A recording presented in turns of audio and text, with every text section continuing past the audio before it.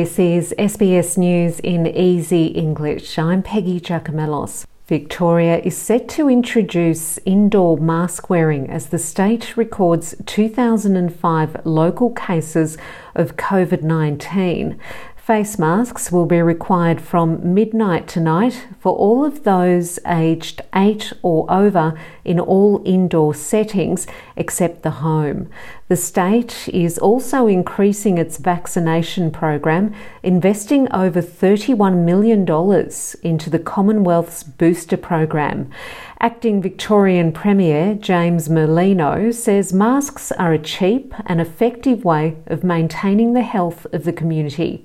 So again, to be clear, face masks will be required indoors and outdoors when moving around, although masks can be removed when seated outdoors. Again, common sense.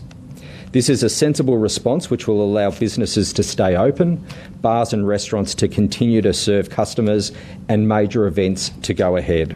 New South Wales opposition leader Chris Minns is calling for Premier Dominic Perrottet to bring back indoor mask mandates. It comes as the state records 5,715 new COVID infections and another virus-related death.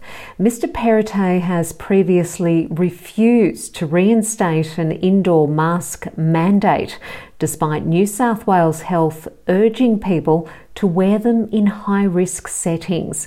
Mr Minns says he must listen to medical advice. Now's the time for common sense, not to be stubborn. It's time to listen to the experts and reintroduce the mask mandate in New South Wales. We're calling on the Premier to do that. It's a common sense initiative recommended by the experts, recommended by the Federal Government Chief Health Officer, many other jurisdictions in the country and most countries around the world, particularly in confined spaces, are recommending masks. New research appears to confirm that the Omicron variant causes fewer serious hospitalisations than other variants of COVID-19. The study was conducted by Imperial College London. Professor Peter Openshaw from Imperial College says a lot is still unknown about the Omicron variant. He's told Sky News that while the research shows a lower percentage of people going into hospital, Omicron should not be underestimated.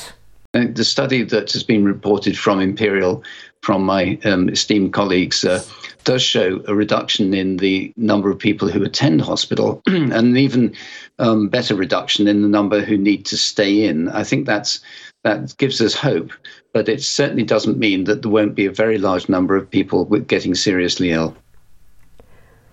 The Pillar of Shame monument in commemoration of the 1989 Tiananmen massacre has been removed from the University of Hong Kong. The monument was blocked by workers at the university, then carried out of the building and transferred into a container. The 8-metre monument symbolises those who lost their lives during the military crackdown on pro-democracy protesters in Beijing's Tiananmen Square. The Pillar of Shame became an issue when the university demanded it be removed, despite criticism from rights groups. In sport, the National Basketball League is postponing tonight's game due to concerns about COVID-19.